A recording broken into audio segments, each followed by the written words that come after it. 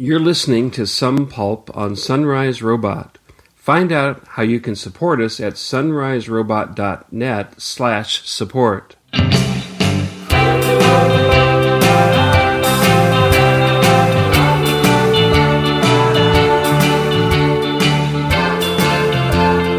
Welcome to episode 13. I'm your host, Bruce Edwards, and I'm joined today by Justin Edwards. Hello, everyone. Our episode today focuses on the events and responses, culturally and otherwise, to the assassination of JFK. And so it's the day Camelot died. So let's start. That's great. Yeah. Glad to be a part of the conversation as well. I think JFK seems to have come up a number of times already in your Some Pop episodes, and we've always said, oh, but we'll talk about JFK later. So it's good to finally get the chance to dig into your experiences. I myself have been, I had my couple of seasons where I, get obsessed with it and, read everything you can about it. And even so far as reading a Stephen King book that he wrote a couple of years ago.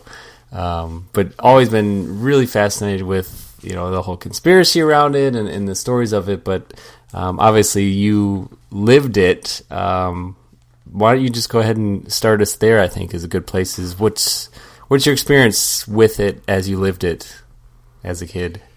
Yeah, and of course I think this event is the one that starts conversations about where were you when, and since then there's been all sorts of responses added to that list, but it starts, I think, with where were you when JFK was shot. And I was in a sixth grade classroom in Akron, Ohio, and it was late in the afternoon, and we were in Mrs. Bell's class, and Mrs. Bell was in her 60s, already kind of a nervous kind of person, and didn't like surprises or shocks of any kind, and so she ran a tight classroom, and as a result, when the PA system came on abruptly and said, I don't know who the newscaster was, eventually I think it was Walter Cronkite, said, "We're in Dallas and the president has been shot."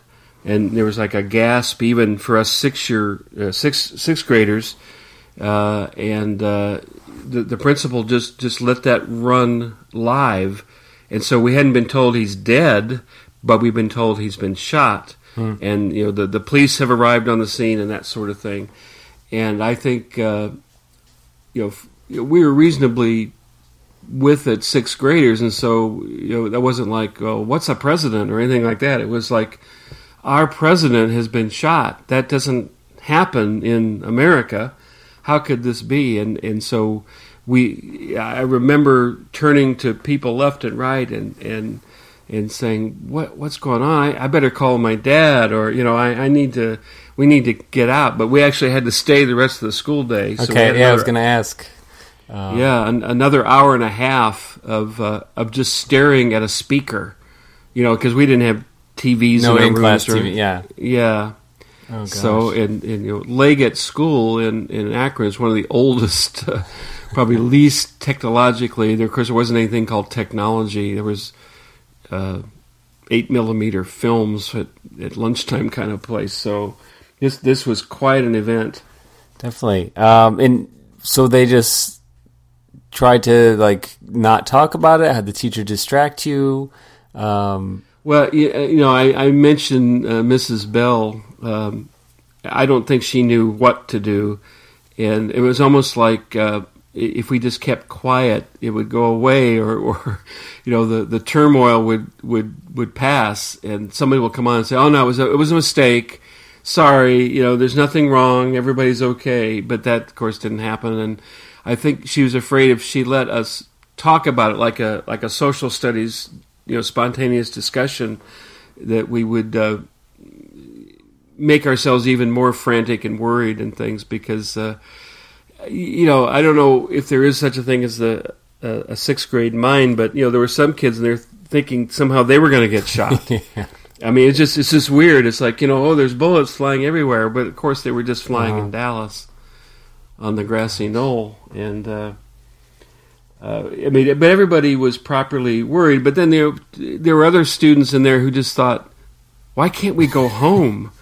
Either because they wanted the school day to end like all kids do, or because they were worried and they wanted to be home with their mom and dad, just because this was a terrible event, even if you were a Nixon Republican or something who was sad that Nixon didn't win the election in 1960. Yeah. Well, so then eventually you do get home, and obviously this says just happened, so there was no floating conspiracy to it yet. It was just, wait, really, what happened and who's involved in this? And was this kind of one of the early 24-hour news cycle things where nobody would do anything but talk about this? Yeah, I think that's right to think of it that way, the 24/7 news cycle.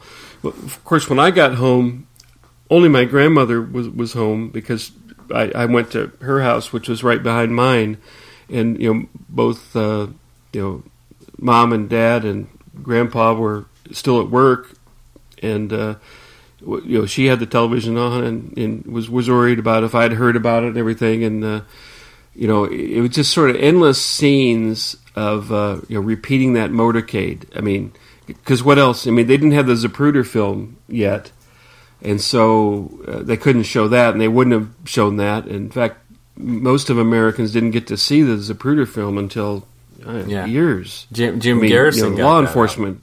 out. Yeah, and that was even. I mean, I put it in the show notes that the Zapruder film is there on YouTube, and apparently it's a better version of the Zapruder film than was available because it had gotten cleaned up quite a bit and enhanced, and so that whole weekend was just turmoil, and I think Walter Cronkite was on continuously, and that's the news station we would have gone to, CBS, even though NBC and ABC had their broadcasters there as well. But Dallas was just sort of this sleepy Texas metropolis in which presidents don't go there to die. I mean, that's it should happen in some celebrated metropolitan city, and it's in Dallas, and it's November, so it's cold in Ohio, but Dallas is sunny, and it's not a place for things like this to happen. I was just curious also more about your parents' reaction too, and how they're viewing it with you over the weekend. What were their ideas about JFK themselves anyways beforehand? And well, they weren't Democrats, so they weren't. I want to say this so that it honors their memory. They were grieved. He's our president, that sort of thing, and you just don't go around killing our president. And but they immediately started their own kind of conspiracy talk as well. Johnson really wanted that off. Yeah. And that was kind of an easy reaction, not a serious reaction. And they were more concerned about are there others involved, and are there other assassinations to come? And of course the really big hit, the really big scoundrel to zero in on was Fidel Castro, because the Cuban Missile Crisis had been faced, and we were at the height of our tensions with the Soviet Union, and I wasn't old enough yet to have seen a movie like Dr. Strangelove, which followed a year later, I think, 1964, Stanley Kubrick, and the menace of the Soviet aggression, that sort of thing, wasn't in any way dissipated. And of course this just heightened everything, because if your president has been shot, and a new president is going to be put in office, it just creates panic in some ways. And of course we didn't have the multiple news sources and the CNNs and the internet, that sort of thing, and so you had nowhere where do you take these worries, and you couldn't get some instant security, retired security person to get a talking head on camera to say, oh, we needn't worry because we have the CIA, and of course, well, that was the worry, that maybe the CIA had somehow been involved, or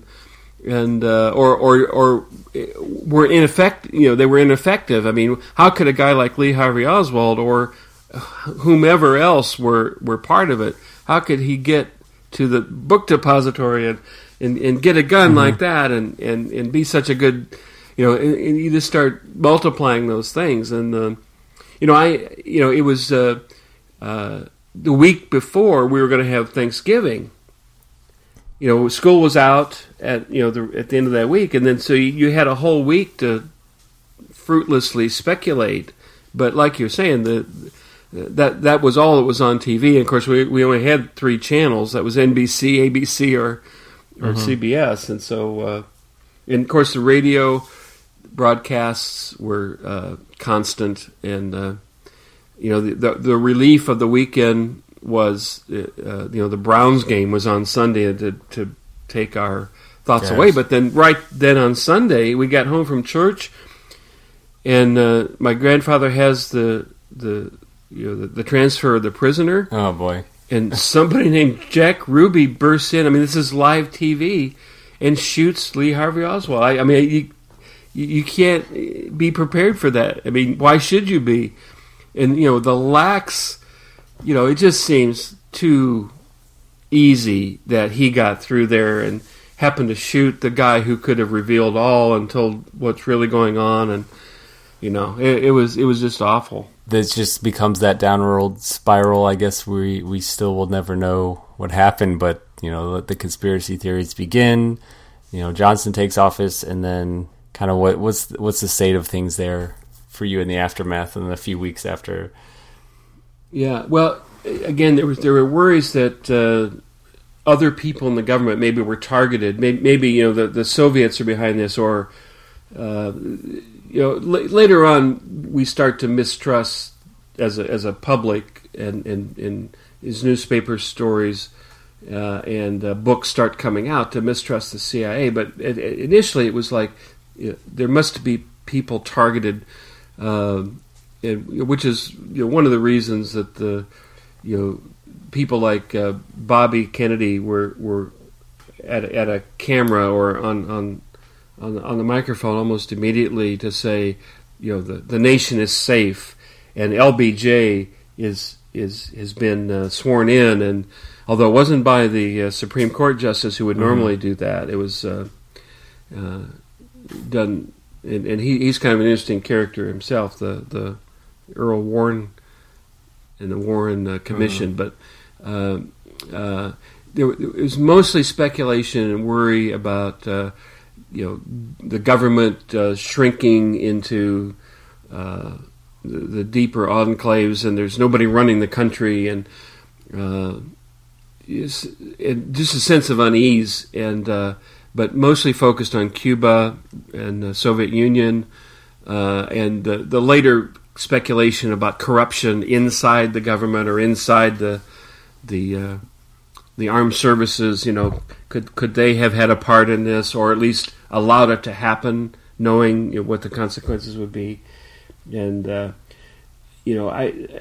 wasn't at that point as a kind of a thinker student sort of person, a conspiratorial minded kid, but I began to be after the Warren Report came out, and then it's followed by a series of books by journalists, and you've been mentioning Jim Garrison, who starts to investigate this other trail, and so the trails sort of never end after that. Everybody's trying to piece things together. How many shooters were there, and what did they cover up between the time the president's body is released and the hospital he was in, and did they fix him up somehow to disguise what happened? And that follows within, I'd say, six months. And then once the Associated Press publishes the Warren Report, which is always kind of prefaced with the hurriedly completed Warren Report, or the hastily assembled. Undocumented. It has thousands and thousands of footnotes, but it's considered undocumented stuff. But yeah, it was 10 months later that came out. I think that's what kind of set Jim Garrison on his crusade, was reading that and going like, no. Yeah. But so you kind of talked about, you had your own kind of fascination with it too, and followed and reading. How did that kind of spark your sleuthing detective?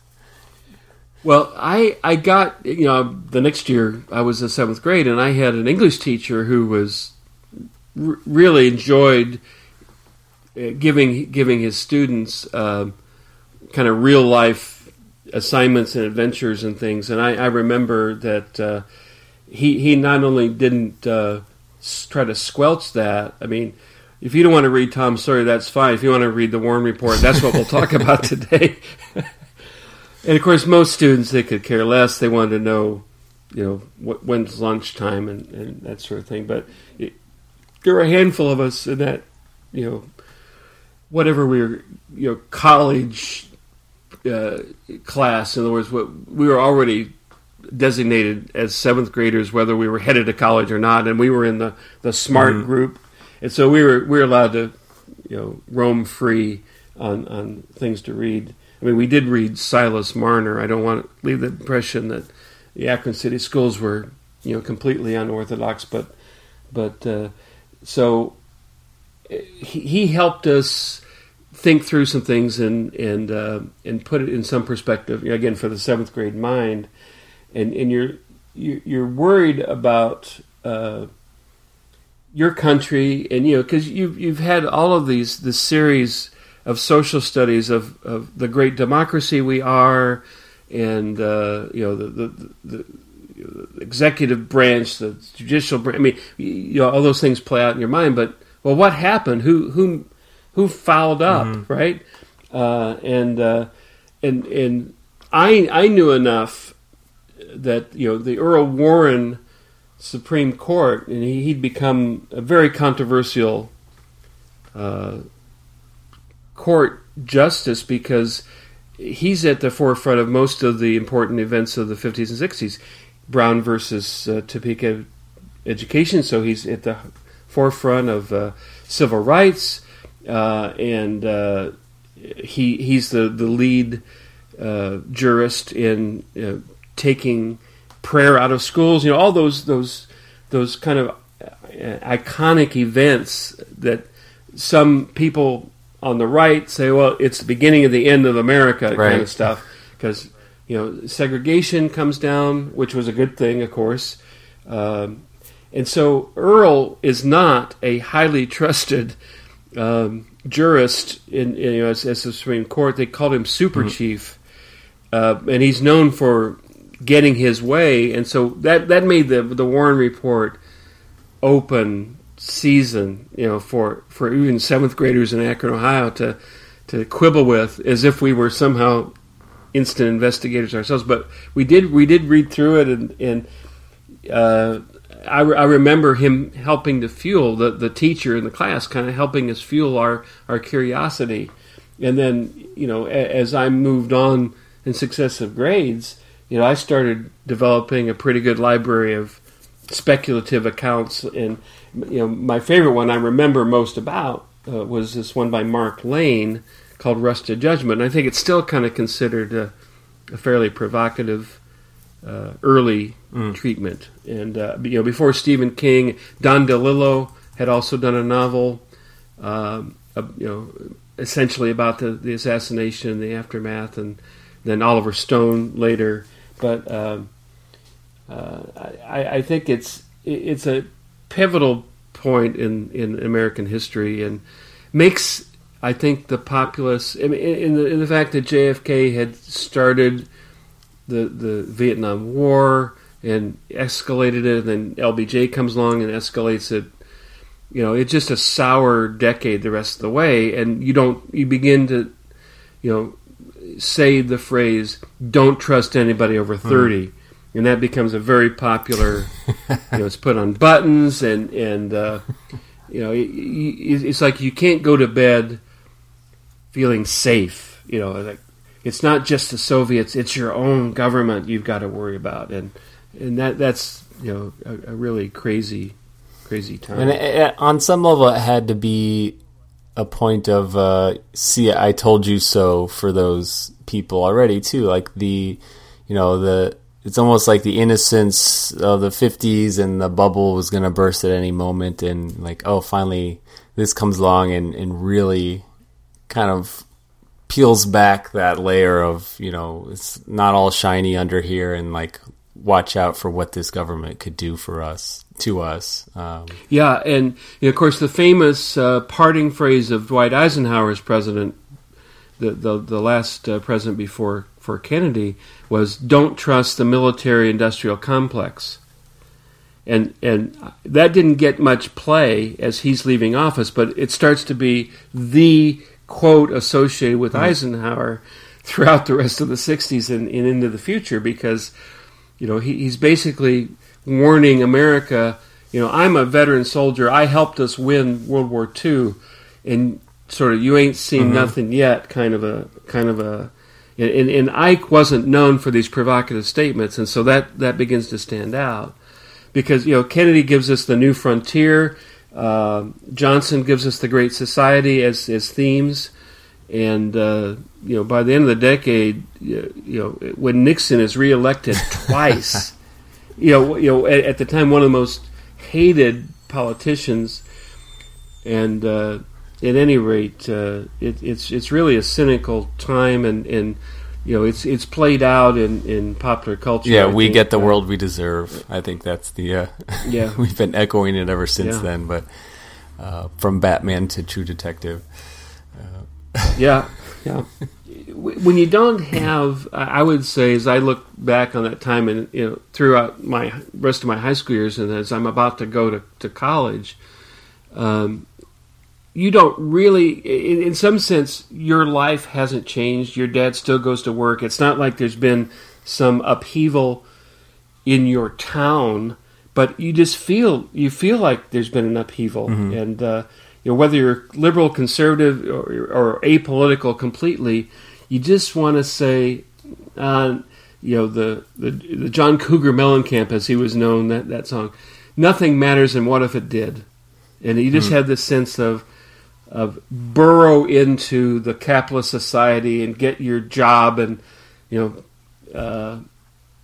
don't know. It's just a sour time, and you have what I would call these nostalgic songs, like Dion, the rock and roll early '60s, makes a late career revival with a song called Abraham, Martin, and John. You ever heard that song? I think so. Yeah. It's a tribute song about Abraham Lincoln, Martin Luther King, and John Kennedy, and it's like, we lost the best of our culture and times, and probably a majority of people hadn't thought about Abraham Lincoln in some romantic way for a long, long time. And even though he's a great president and we honor him, and it was just an odd juxtaposition. Yes, he ended slavery, and Martin Luther King needs to be in there as a triumphant voice in civil rights. Camelot was the name given to the Kennedy era, and with all the ironies of it, because Camelot didn't last very long either, because of the story of King Arthur, and the stories turn from this valiant young president with the young children he's leaving behind to, and he used to have Marilyn Monroe visit him in the White House, and so that's another part of the cynicism of the age, and if you just can't live through that era, Vietnam, Nixon, Watergate. I mean, it just gets worse and worse in terms of the people who are leading you, and then Jimmy Carter, who's a reasonably moral and righteous man, becomes the one-term president who can't stop the oil crisis, or he gets labeled with he was a good buffer for the triumphant Reagan years later, and of course you're looking for any sort of good news in American culture, and they got a Hollywood star for president. So yeah. Well, I had a question just kind of in light of my own studies and watching all these different films. In particular, I mean, definitely Oliver Stone's take on the Jim Garrison uncovering of it was, it's kind of viewed with a cynical eye a bit just because it's Oliver Stone saying, I'm going to just say what I want to say about it. But that did spark the interest for me, was kind of seeing that film. And I remember seeing it back as a teenager when it came out, and then, just feeling like it was pretty long and interesting, but I revisited it recently, and just, for me alone, I just kind of, regardless of what Oliver Stone has to say about it or not, I became interested in Jim Garrison as a person and kind of his conviction with wanting to get to the bottom of all of this and his frustrations there. And did you follow him then yourself as his kind of things kept coming out? And his is years and years later, like he's still, every couple of years he'll put out some new thing to say about it. And yeah, I tried to, and of course he's initially given some prominence even in the news media until he's perceived as a controversial figure. I mean, he was always controversial, but it's like, oh yeah, the Kennedy stuff, and there's a certain amount of ennui, a sense of detachment from that period. I ended up watching JFK for the first time in Kenya. Okay. it's weird because it had passed me by when it came out initially commercially, and then I was engrossed with it in the narrative, and it reminded me of all these things that I'd experienced firsthand, and it's New Orleans and the corruption, legendary kind of state level and other kinds of corruptions in Louisiana. And here's this knight in shining armor, kind of, he's going to solve the mysteries and, follows the trail and puts himself in danger and other people who ask questions in danger. So, somebody's got to be pulling the strings. But I'm fascinated. I've not read the Stephen King book, and I know it's been recommended to me by you. I know Shelby read it too. Yeah, and it's a narrative that will never go away, and you just sort of want to have some satisfactory answers, even if you don't really want to hear them, because they may imply something about sainted figures in the government at pivotal time, and it probably cost Hubert Humphrey ever becoming president, because he's tainted by his years with LBJ, and however, I don't know. I mean, in 1972, I was my first year I could vote, and I voted for George McGovern of all people. I mean, he's not just perceived as a quasi-socialist. I mean, he was a socialist, but he wasn't Nixon, and that's why I voted for him.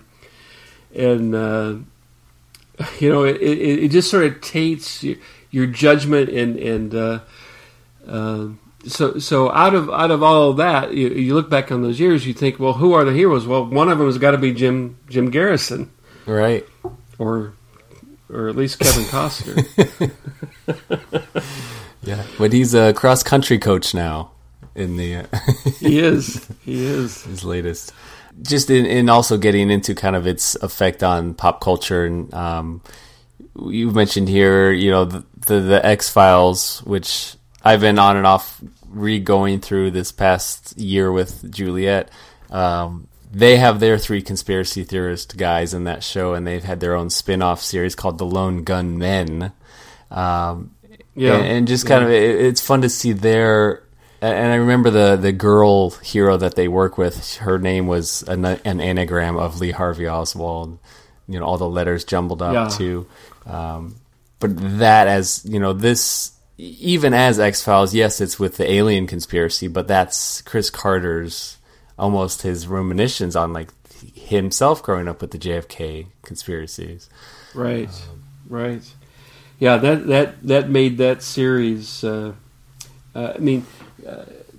X-Files, I'm in and out even in my own watching of it, and I've never been back to the only episode I ever want to deliberately see again is the Bruce Campbell episode, but I never can quite find that one. So I'll have I think to see it's season, it had nothing to do with season 6, somewhere in there. Yeah, I'll. And it has nothing to do with JFK, but they do have their JFK episode too. Maybe worth checking out. The cigarette smoking man has his kind of origin story, and apparently he is the one who got Oswald framed for his own murder. And but his own spin on it's an interesting episode. It's all shot in black and white, and well, of course, I mean, the Lone Gunman had its own. 13-week run, I guess. Although I think the climax of that series, which only got to Fox is famous for allowing brilliant writing and series to last a short time, and then it goes on to legendary status. Like some others I won't mention, but we aim to misbehave. But you can see echoes of a conspiracy.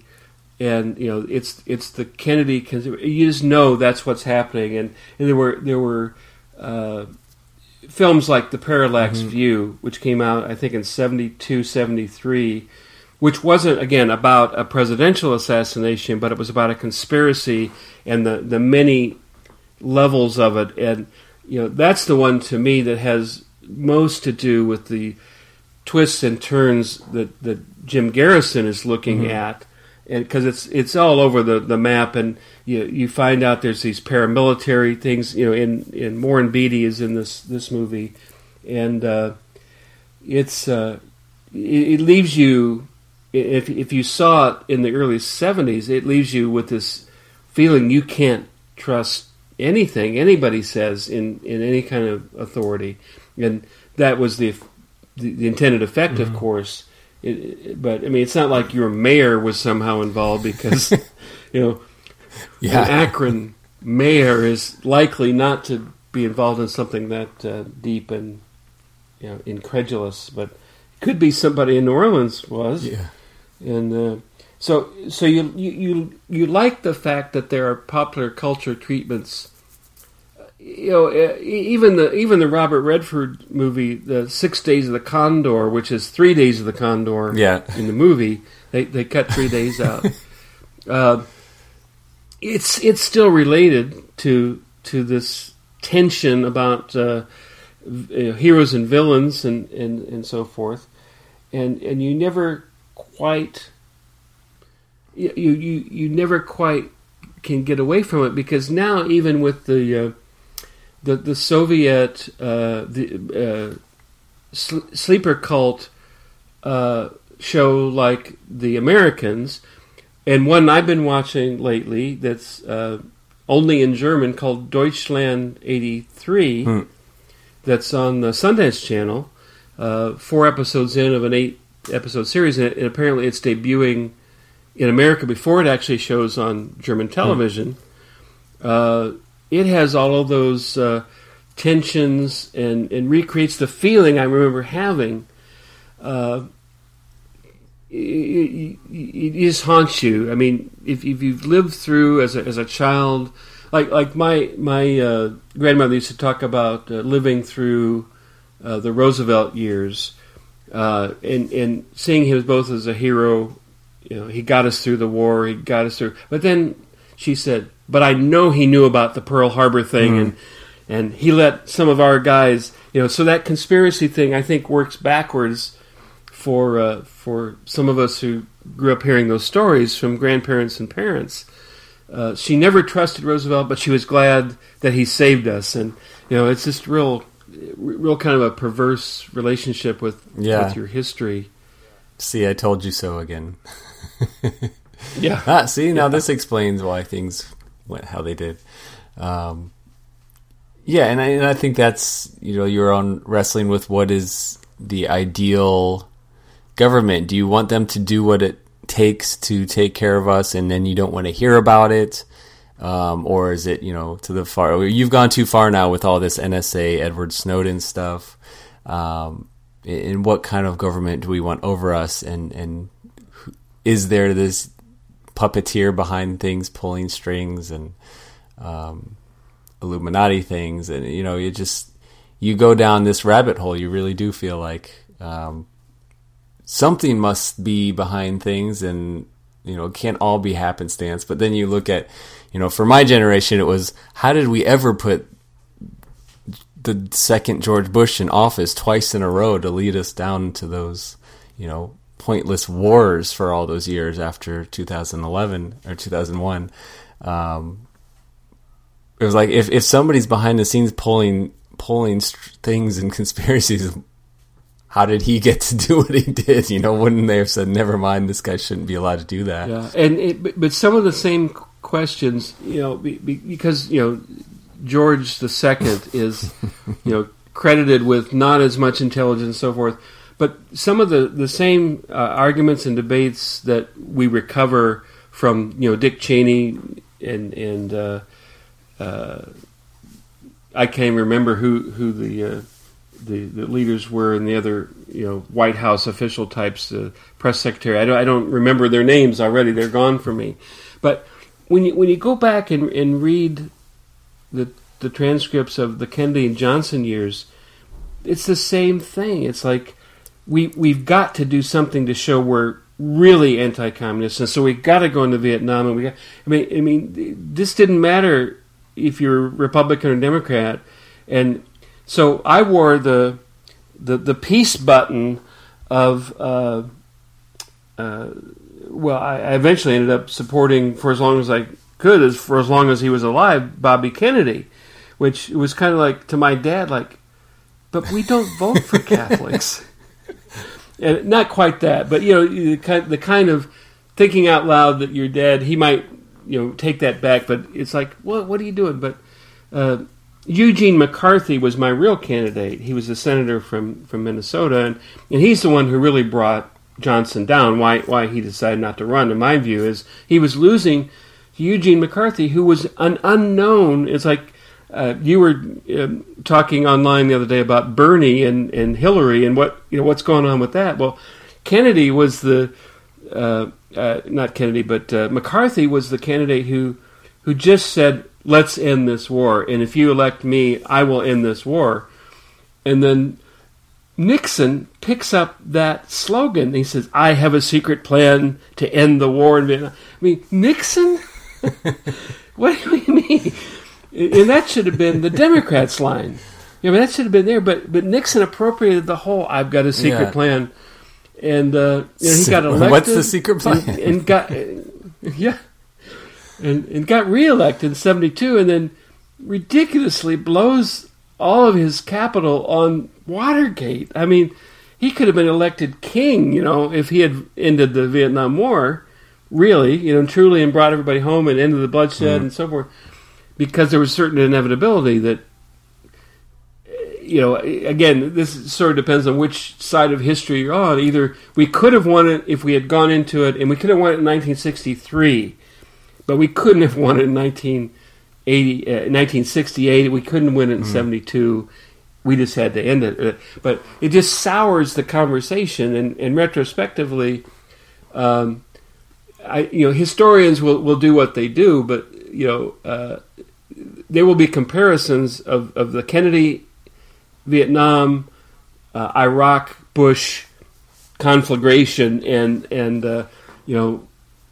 what's the phrase? The smartest men in the room still couldn't figure out how to stay out of it, and they couldn't talk themselves into a different place. instead of continuing to arm the next people who are going to be our enemies. Yeah. Which is today's ISIS. So now, everything we fought for, we're now propping up Cuba to be a great vacation spot for Americans. It's coming back around. And it's the place to go to see, 50s cars. They've been very well kept. And so if you want to see 1956 again, go to Cuba. And here's the airline, and here's the special hotel package. I mean, it's kind of crazy. Well, I do see, getting back to any pop culture stuff, like they just started shooting the TV adaptation of Stephen King's book. Which is supposed to start. It's going to be on Hulu next year. James Franco is playing the lead, an English teacher who goes back in time to stop the assassination. So, okay, and I feel like that's that common time travel scenario. Is what would you do? You'd go back and stop Hitler, or you'd stop the JFK assassination. It's just a fun book because it actually just kind of logically follows through, like, what if you did go back, what would be the consequences and what would be different about America, and to even look at what good came out of his assassination, after the fact. Not that his assassination was good, but what things occurred that you would be erasing. You kind of can't mess with the dominoes because they're all marching through time as they are, and we can't. Which reminds me, I hope The Man in the High Castle was picked up, but I haven't seen any evidence of it. Any closing thoughts? Well, baseball was never the same after the Kennedy assassination. The Washington Senators disappeared, and then they moved to Texas, and now they're in some sort of conflict with my Houston Astros, and I don't want them or the Angels to win, so we've got to do something about that. Well, that's JFK and the day Camelot died. We didn't touch on that theme per se, but it's all wrapped up in America becomes cynical and keeps looking for a hero, upstanding, heroic, and I guess the culture decided that Obama was that person more recently, and I don't know what they're thinking. Who knows who will be anointed with the new Camelot image. And that'll do it for episode 13 of Some Pulp. Thank you so much for listening. As usual, you can find the show notes for this episode at sunriserobot.net/somepulp/13. If you wanted to hit us up on Twitter for any follow-up questions on our JFK discussion here, you can find me online at pseudojustin. And as usual, Bruce is at BruceBGSU. Thank you so much for listening. We totally love you guys. And if one day you're out there thinking you want to go above and beyond just listening and you actually want to support us, check out sunriserobot.net/support and consider becoming one of our Patreons, like Bruce Edwards and Andreas Longa. Thanks again, and we'll see you next time on Some Pulp.